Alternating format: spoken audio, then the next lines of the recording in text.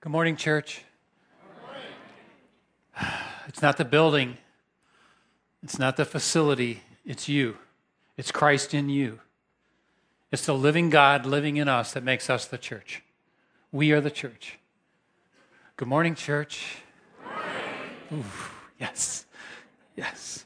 Special day, as you heard Brian say, and as we worshiped, to remind each other that, the great celebration that is ours, and ours alone in the world, is that we have received the gift of the Holy Spirit, that we have received from God the answer to the Jeremiah promise. When Jeremiah said, he spoke through Jeremiah and said, I will put my spirit in them, and everyone will know me.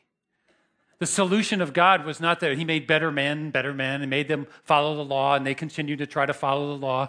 The solution that God came to and to us and has given to us is, his solution is, I will go live in them. I will live in them. I will put my spirit in them. And that's why Jesus, though he is as much man as I am man, he could say to his disciples, look, I will never leave you or forsake you. I'm going to send you into the uttermost parts of the world. Jerusalem, Judea, Samaria, Sudan, Ghana, El Salvador. I'm going to send you to Vietnam and Cambodia, but I will never leave you. I will be with you always, even to the end of time. You see, Pentecost is the gift of the Spirit. Pentecost is what empowers us to do the work. They were huddled up, 120 of them, in an upper room. They were hiding and afraid. Their king had been killed. Their Messiah had been murdered. But he rose and he said, stay put, don't move. You guys can't do squat without the Holy Spirit. You can do nothing without me. And they waited, and when the time was exactly right, when they were of one mind and one spirit, and they were in one accord, and they were humbling themselves in prayer, suddenly in the room, a mighty wind blew through the room, and tongues of fire came upon each of them, and they became empowered by the Holy Spirit. And Peter the chicken, the runaway liar, became a powerful preacher that day. And he went out into the streets proclaiming Jesus Christ is the Lord to the glory of God. He's the Messiah. He is the King, and he is risen again. And thousands came to salvation that day. It is the Spirit of God that we need. You see, some of us have become afraid of charismania. Some of us came up in such a way that we go, man, those people that talk about being filled with the Holy Spirit, they're kind of weird. They speak in tongues and they do these weird things, and they have visions and dreams, and they do all these weird things. Hey, we're a Christian, solid church. We are an evangelical, believing church, and we believe the Holy Spirit is the power of God. We believe the Holy Spirit is the essential of God. I was not a Christian until I was 23 years old when I said a surrender prayer, and I said, Jesus, I surrender my life to you. And he placed his Spirit within me. I was not born again when I was baptized. I was not born again when I was confirmed. I was born again when I surrendered to Christ, and he gave me his Spirit. There's no Christianity without the Spirit of God. There's no church without the Spirit of God. So we hallow him today. We worship him today. Look at Acts chapter 2. We'll go there before Genesis. Acts chapter 2. Let's look at this most critical moment. Let's look at the fulfillment of the promise of Jesus when he said to his boys, don't be afraid. I'm going to send you one just like me. He'll comfort you. He'll teach you. He'll instruct you. He'll empower you. And you will be my witnesses to the uttermost parts of the world. Don't be afraid. And when the day of Pentecost arrived, that's 50 days after the resurrection, they were all together in one place. And suddenly there came from heaven a sound of a mighty rushing wind, and it filled the entire house where they were sitting. And divided tongues as fire appeared to them and rested on each of them. And they were filled with the Holy Spirit and began to speak in other tongues as the Spirit gave them utterance. Wow, I'm going to leave you right there wanting more, I hope. Read on, read on. Make sure tonight, you read again chapter 2 and 3 and see the birth of the church. The birth of the church is right there, and we are the continuation of that story. We are not an organization, we're an organism. We're a living, breathing body. We are the body of Christ, filled with the Spirit, and the world is waiting to see us come forth like they came out of the upper room. The world is waiting to see a people empowered, equipped by the Holy Spirit, born again believers who are walking in the Spirit of God and loving compassionately and showing kindness and love and understanding like Jesus did to us, as Jesus continues to do to us. Let's pray. Jesus said, look at the scripture. Luke 11:13. Look at the scripture. Jesus said, you being evil know how to give good gifts to your children. How much more will the Heavenly Father give the Holy Spirit to those who ask Him? That speaks to me. I know I'm imperfect dad. Yet when my kids ask, man, I'm going to bend over backwards to get them what they want, to give to them. And I'm basically of a nature that's evil. How much more will the perfect Father of heaven give the Holy Spirit to those that ask? If you're going to say one prayer today, ask that prayer. Ask for a fresh filling of the Spirit. Be refreshed in the Spirit. Be renewed. Come to that new life that Chad's talking about. We're inviting people to new life. And the Bible says we'll need to be refilled and refilled because we get dirty in the world, because we sin and fall. But God is more than willing to give you His Spirit. Let's pray. Father, we ask for a fresh filling of your Spirit to lead us, to teach us, to convict us, and comfort us as we seek to be your children. And today, Lord, teach us by your word and Spirit the truths about who we are and how we are to think and live for your good pleasure. Amen. Amen. We're going to take a long read now. We're going to read from Genesis 1:26. It'll be on the screens, but I'd love to hear the sound of those pages turning. Oh, that's music to my ears. I don't hear so good. To 2:25, all the way through chapter 2. Let's read together God's word. Then God said, let us make man in our image after our likeness, and let them have dominion over the fish of the sea, and over the birds of the heavens, and over the livestock, and over all the earth, and over every creeping thing that creeps on the earth. So God created man in his own image. In the image of God, he created him. Male and female, he created them. And God blessed them. And God said to them, be fruitful and multiply and fill the earth and subdue it, and have dominion over the fish of the sea and over the birds of the heavens and over every living thing that moves on the earth. And God said, behold, I have given you every plant yielding seed, that it is on the face of the earth, of all the earth, and every tree with seed in its fruit. You shall have them for food.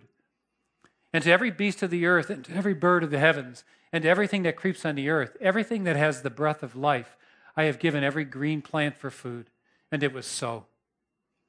And God saw everything that he had made, and behold, it was very good.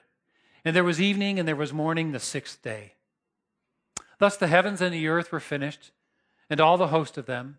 And on the seventh day God finished his work that he had done, and he rested on the seventh day from all his work that he had done. So God blessed the seventh day, and he made it holy, because on it God rested from all his work that he had done in creation. These are the generations of the heavens and the earth when they were created, in the day that the Lord God made the earth and the heavens. When no bush of the field was yet in the land, and no small plant of the field had yet sprung up, for the Lord God had not caused it to rain on the land. And there was no man to work the ground. And a mist was going up from the land and was watering the whole face of the ground. Then the Lord God formed the man of dust from the ground, and he breathed into his nostrils the breath of life. And the man became a living creature. And the Lord God planted a garden in Eden in the east, and there he put the man whom he had formed. And out of the ground the Lord God made to spring up every tree that is pleasant to the sight and good for food. The tree of life was in the midst of the garden, and the tree of the knowledge of good and evil. A river flowed out of Eden to water the garden, and there it divided into 4 rivers. The name of the first one is Pishon. It is the one that has flowed around the whole land of Havilah, where there is gold. And the gold of that land is good. Bdellium and onyx stones are there. The name of the second river is the Gihon, and it is the one that flowed around the whole land of Cush.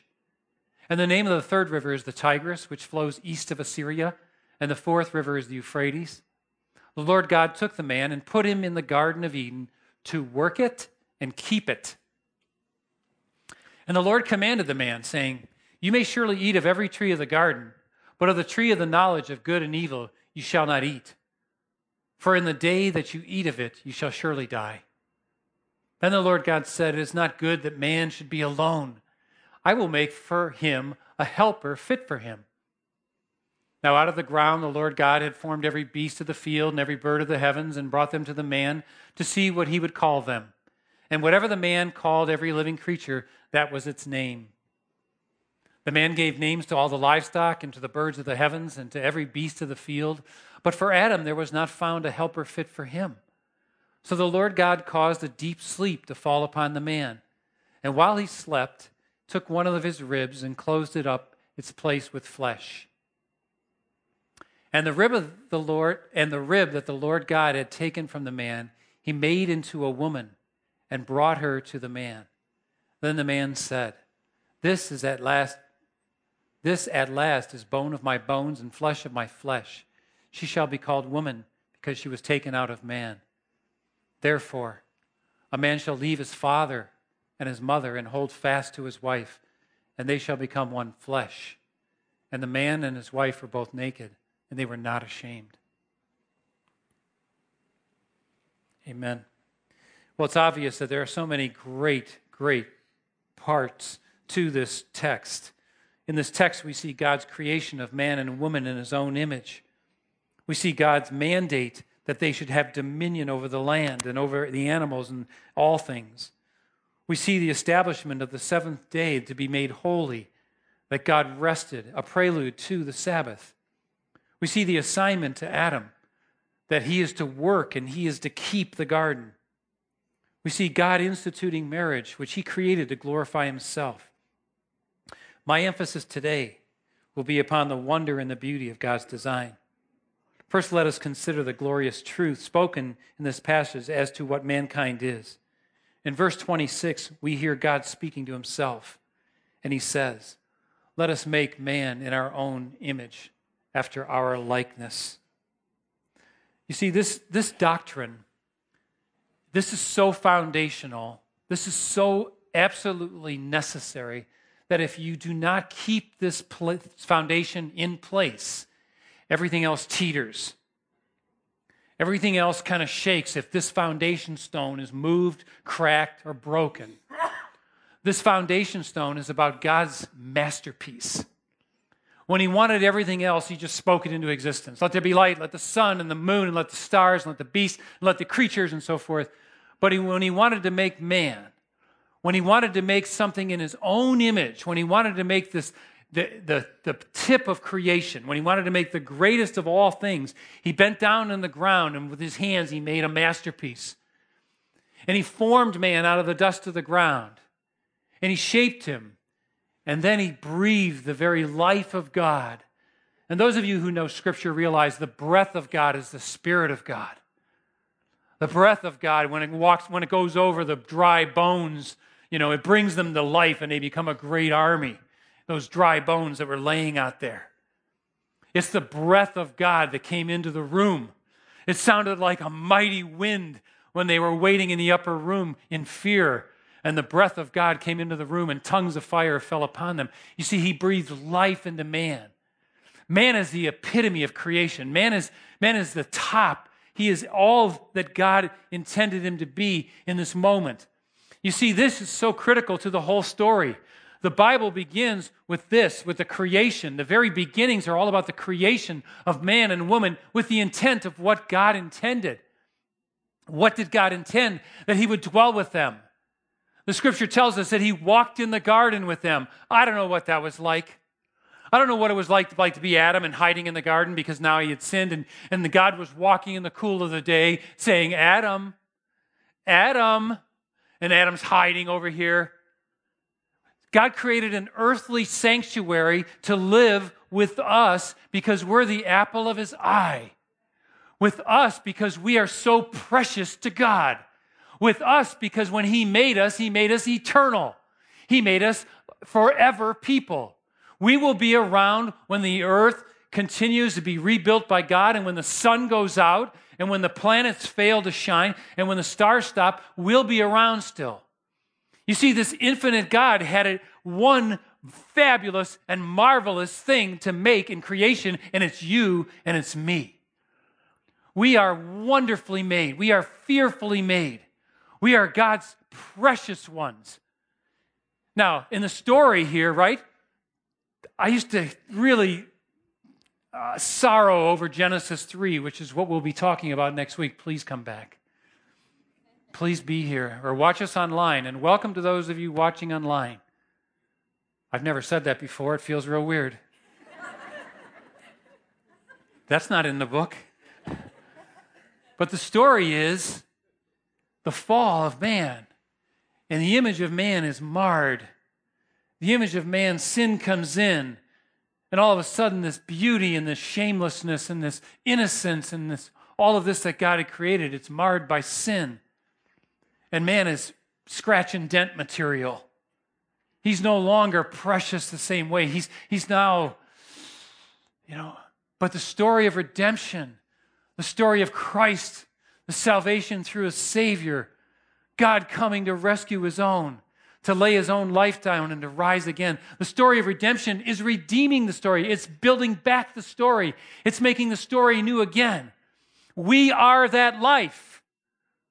We are the unique ones on the planet Earth who live with God living in us. If we're born again, if we know the living Christ, if we have surrendered our lives to him, then we are this unique people, the church. And you see, the end of the story is God is going to finish the story. I mean, are you thinking about Jesus who said, I will come again when you least expect it?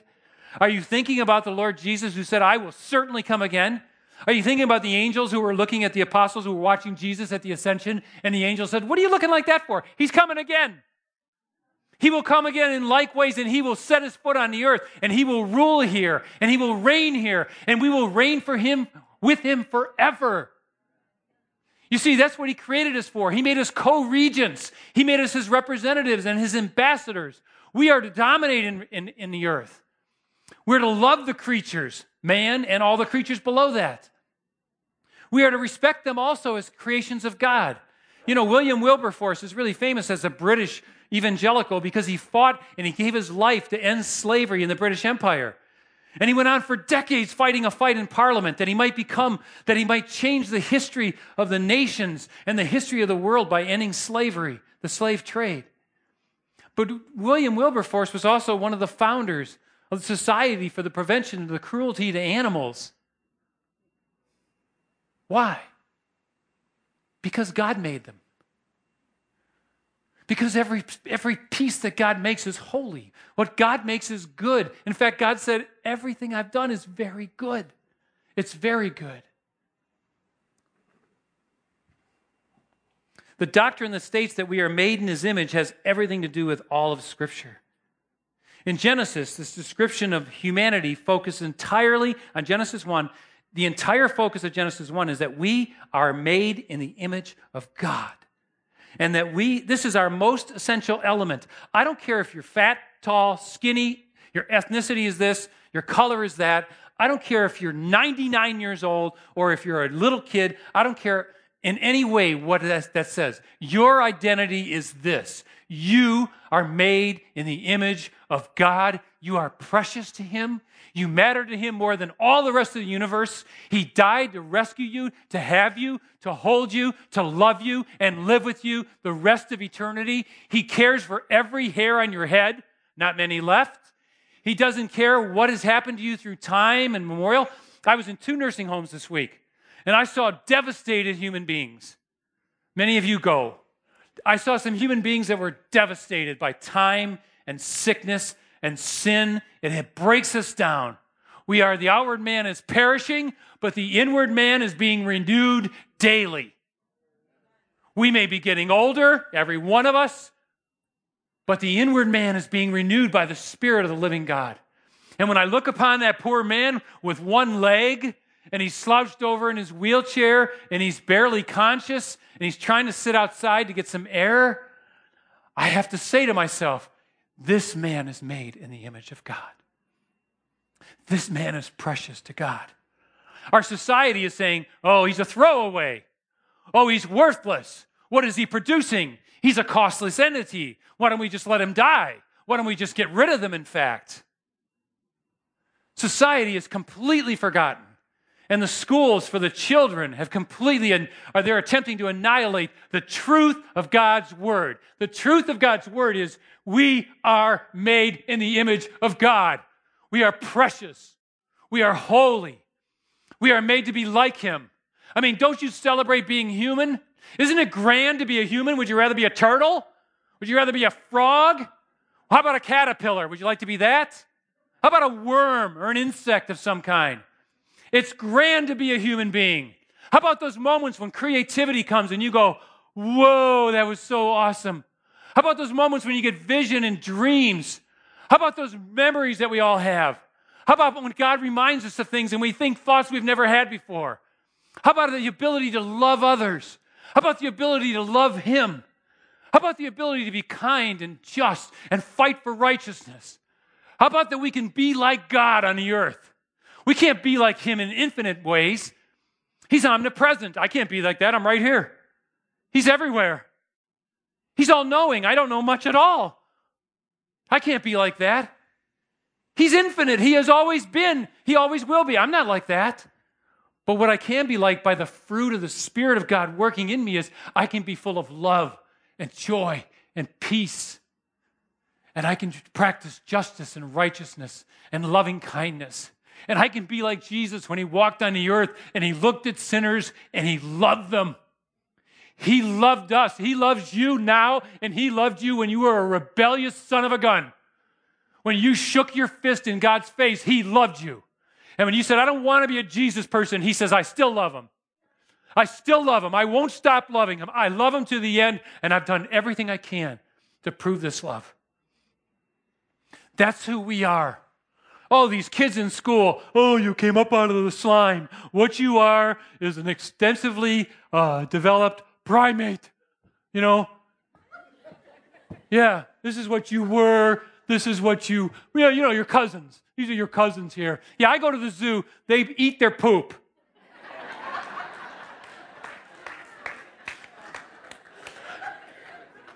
I mean, come on, let's compare apples to apples here. Does history and does reality tell us anything? I mean, we got to be morons. Really? You really think the ape world, you think these guys really are, we're just a little step above them? God says we are just beneath the angels. That's who God says we are. Look at Psalm 139. Look at Psalm 139. I'm skipping a little bit because I'm really out of my mind up here. Sorry. Psalm 139. I know people upstairs are scrambling a little bit. I skipped. I can read it if you can't. There it is. See, the psalmist got it. You need to get it, and you need to walk in it. You need to have this. This is truth.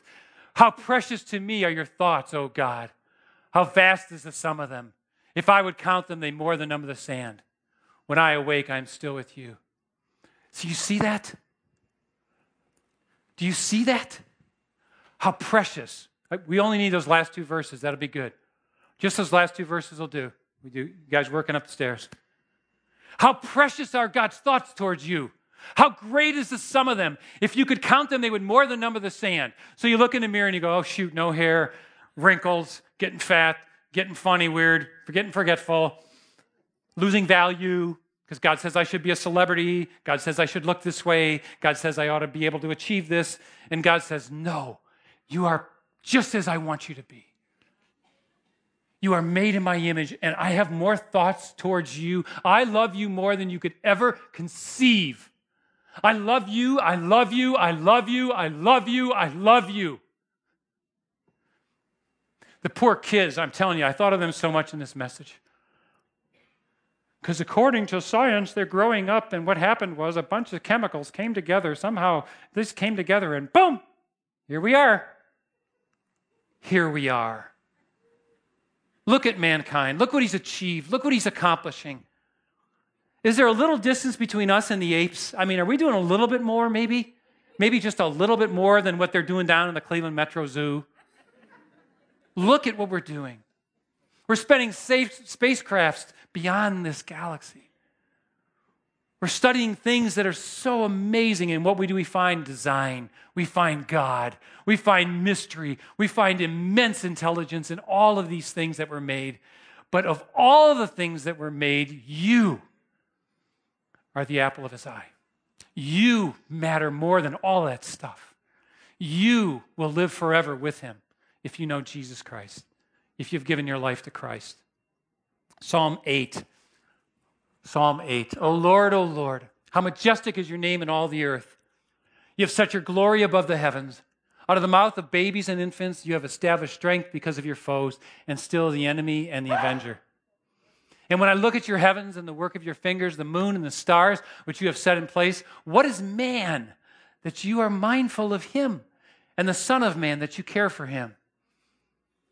Yet you have made him a little lower than the heavenly beings and crowned him with glory and honor. You've given him dominion over the works of your hands, and you've put all things under his feet. All sheep and oxen and all the beasts of the field, the birds of the heavens and the fish of the sea, whatever passes along the paths of the sea. O Lord, our Lord, how majestic is your name in all the earth. The supreme value of being made in the image of God trumps everything else that you might value in people. Race, class, gender, ability, appearance, beliefs, talents, all that stuff is minimal compared to this one thing, that we are made in the image of God.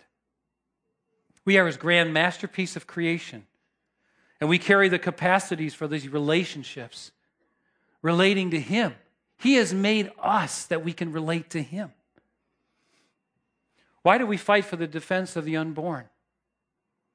Why do we collect monies to support Cleveland Pregnancy Center? Why do we fight for life? Because life is made in the image of God. Why do we oppose euthanasia when they want to get rid of the elderly? When they want to just let them die? Because we oppose the destruction of life because life is precious. Why do we oppose this science of making designer babies, of messing around with the genetics? Because as Christians, we believe this truth that everyone has intrinsic value and that every life deserves to be treated with respect and value. Look at Galatians 3:28. Galatians 3:28. See, Jesus came into a world that was everybody was measured by different things, by education, by race, by nationality, by ethnicity, by money, by power, by position. That's the world that Jesus came into. And yet you didn't see him treat people based on that. In fact, what you see in Jesus Christ is his respect and the manner in which he dealt with everyone. And Paul has to write this radical letter. This is so revolutionary, it's ridiculous to those that receive the letter. These dudes are sitting in Galatia, they get a letter, they open it up, and they're reading it, and I'm telling you, people were falling over at what this letter was saying to them. That they could be filled with the Spirit of God, that they could produce these things through the Spirit of God, and then this. There is neither Jew nor Greek. There is neither slave nor free. There is neither male nor female, for you are all one in Christ. Whew! You talk about leveling the playing field. Nothing matters. In Christ, we are all one. In Christ, we are all equal. In Christ, we are to respect and love and see the dignity in every person. And we are to see each other as image of God. What a revolution that is. Listen, I taught history for a long time. I'm going to teach you some right now. On your mark, get set, go. It was Christians in the days of Rome that worked to save babies from the government-enforced infanticide. When the law in Rome mandated the death of the handicapped, it was the Christians who would run around and scoop these kids off the streets when they were just given away, just thrown out to be heaps of garbage. The Christians, why? Because they saw the image of God in those children. It was Christians that pioneered rights for women. Christian women beginning in Rome saw a tremendous increase in prestige and opportunity and freedom, all far beyond anything they had ever experienced in the pagan world. It was the medieval Christian theologians that developed the idea of inalienable rights, those that we hear about in our Constitution. Our Constitution reads this way: we hold these truths to be self-evident, that all men are created equal and are endowed by their Creator with inalienable rights, and among these are life and liberty and the pursuit of happiness. You see, Wilberforce, that's what he understood from the Scriptures. Wilberforce understood it is wrong that human beings are being sold as property. And he began to fight it. And it's a dark evil. It's a dark evil that's with us today in the world. It was Dr. Martin Luther King in a Birmingham jail who was writing letters saying, it's unchristian how America is. The treatment of people based upon their race is unchristian. And I agree 100%. Bigotry is so unchristian. Racism is so unchristian. We are one. I am one with Cambodian Christians. I am one with Vietnamese Christians. I am one with Ghanese Christians. I am one with those everywhere. All. We are one. And there's no standing above, and there's no standing below because of Christ. Because of Christ. You see, no other culture or civilization has advanced a comparable idea because no other civilization has had the foundation of this truth, that we are made in God's image. See, the culture says we're advanced primates. The culture says, well, it's the result of coincidental convergence of atomic particles. Yeah, okay. Yet we see in reality that man is fundamentally different than animals. The implications here that we are made in God's image, they're staggering implications. The test of any worldview, as I've stated, is reality. It's reality that we measure worldviews by. What do they think outside of the scriptural? What do they think? How do they see the world? And how do we see the world? See, the reality is man is the supreme creature on the earth. Man dominates. Man needs salvation tremendously in Jesus Christ. Man can do wicked things. But man is this superior creature, made in the image of God, empowered by God, given gifts by God. One of the great dangers of history, and we've seen it, we exalt man too high. You know, Pharaoh, emperor, czar, queen. We make these human beings into something that God never intended for a man or woman to be lifted to. Idolatry. But the other form of debasing man, putting him down, saying that he's this, he's sludge, he came from the sludge, he's nothing but a chemical thing that emerged over. This is also greatly harmful. This is what we're fighting today. We don't live over here unless we practice idolatry with musicians or sports guys or a president or somebody in power, somebody rich. Our issue is over here. In the church, we need to come to a place where we say, no way. When I look in the mirror, I know who I am. I'm made in God's image. I'm made to be like Him. And by the Spirit of God, I can be like Him. I'm going to close here in a moment. You see, it's a grand thing to be human. It's a grand thing to be human. I love being a man. I love it. I think it's great. It's an awesome thing to be said, hey, you got to lead. You got to work hard. You got to provide. You got to protect. You got to show courage when you're scared like a dog. You got to stand up. You have to be an example. You have to love your wife like Christ loved the church. It's a grand thing to be a man, and it's a glorious thing to be a woman. It's a glorious thing to be a woman with the sensitivities which are, men don't even get it. We have no idea. With the compassion that they have, and the natural affections that they have, and the power that they carry to create human beings with God's cooperation, that they bring forth eternal beings, that they are made in the image of God, and they are made so much like God that they bring forth life. I don't know what it's like to be a girl. I have no idea, but I know it's a grand thing because women are made in the image of God. And we need to look across these lines of gender and fight the curse, because the curse said we're going to fight each other as male and female. And God says to me, no, you are all one, all sisters in Christ, all due respect and dignity and love, because they're mine. Listen carefully. Hebrews 1. Jesus, speaking of Jesus. You see, we have an example to follow. He is the radiance of the glory of God and the exact imprint of his nature, and he upholds the universe by the word of his power. And after making purification for sins, he sat down at the right hand of the Majesty on high. Man. So fix your eyes on Jesus. If you're like, man, I'm not living this out, fix your eyes on Jesus.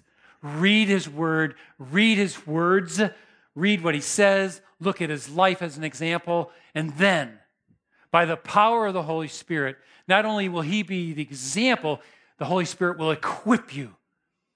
You see, when we look at 2 Corinthians, by my last scripture here. This is what happens. Okay, now the Lord is the Spirit. And where the Spirit of the Lord is, there's freedom. And we all, okay, now look around.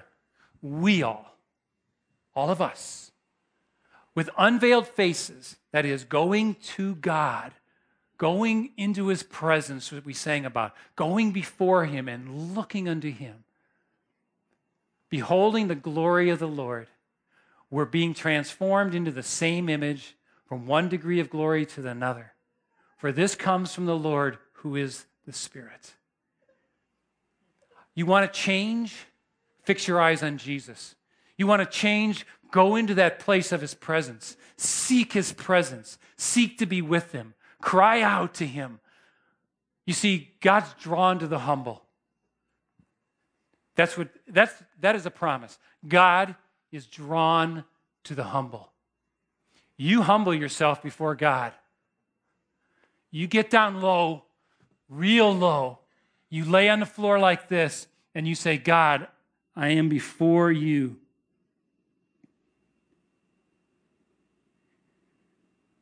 This is the right position before God Almighty.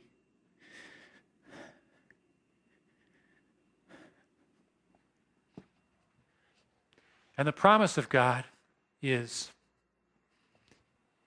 he's drawn to the humble.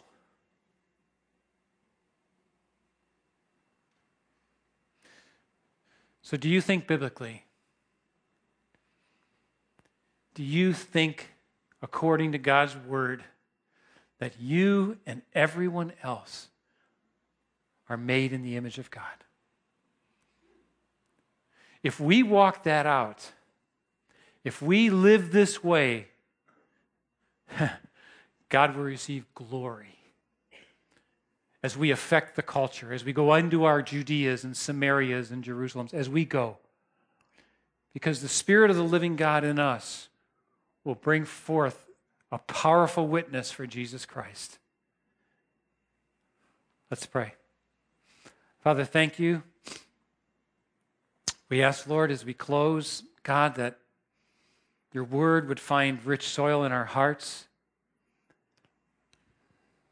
God, that we wouldn't be the same. God, that you would affect us, Lord. Change us, Lord. Make us new today. And bring forth glory to yourself. We pray in Jesus' name. Amen. We're going to share a prayer, Jack. We're going to share a prayer here that is out on the table. It's a prayer for marriages in our church. We saw in Genesis 2 there that God created marriage, that he instituted it for his purposes. So I've asked my wife Jackie to join me here and just to pray over you guys and to pray over all the marriages. And if you want a copy of this, it looks like this now out on the table. And it might be something that you'd want to pray over your children or your best friends or your own marriage, of course. It goes like this. Lord, I hold this couple before you and ask you for your presence and mercy in their lives. If they do not know you, Lord, reveal your unfailing love to them. Teach them to pray together, to trust in you and walk in obedience to your word so that they may have peace and joy in their marriage. We pray that they will be kind and tender-hearted toward one another, forgiving one another and blessing one another. We pray that they would speak the truth in love and listen well to each other. Draw them into your word that they would be cleansed and receive wisdom for their lives. Give them revelation of your great love towards them and an understanding of how to love each other. Teach him to love his wife like Christ loves the church, and teach her to honor and respect him. Surround them with godly counsel. Separate them from those who would seduce them unto ungodliness. Give them godly, loving Christian friends and a church family where they can worship you and grow in your love for one another. Bring forth laborers to minister to them. Forgive them for their selfishness, anger, lust, and foolishness. Put a stop to any blaming and accusing. Help them to look to you as their source of acceptance, healing, justification, and provision. Bring healing to their lives. Comfort them and mend their broken hearts and deliver them from rejection and sorrow. Have mercy on them, Lord. We stand in the gap for them. We resist the enemy on their behalf, and we bind the powers of division, divorce, seduction, rejection, judgment, criticism, addiction, control, self-pity, harshness, unkindness, lying, and deception. And we thank you, Lord, that the blinders are removed from their eyes and they can see the truth and walk in it. Give them courage and show them how to resist evil. We loose your healing, love, forgiveness, acceptance, favor, harmony, unity, truth, patience, kindness, joy, and faithfulness, and self-control into their lives. Lord, thank you that all things are possible with you. Thank you that you watch over your word to perform it. Thank you for your great and precious promises and your mighty love that covers all. We look forward to seeing your hand at work in their marriage relationship. In the mighty name of Jesus Christ, we pray. Amen.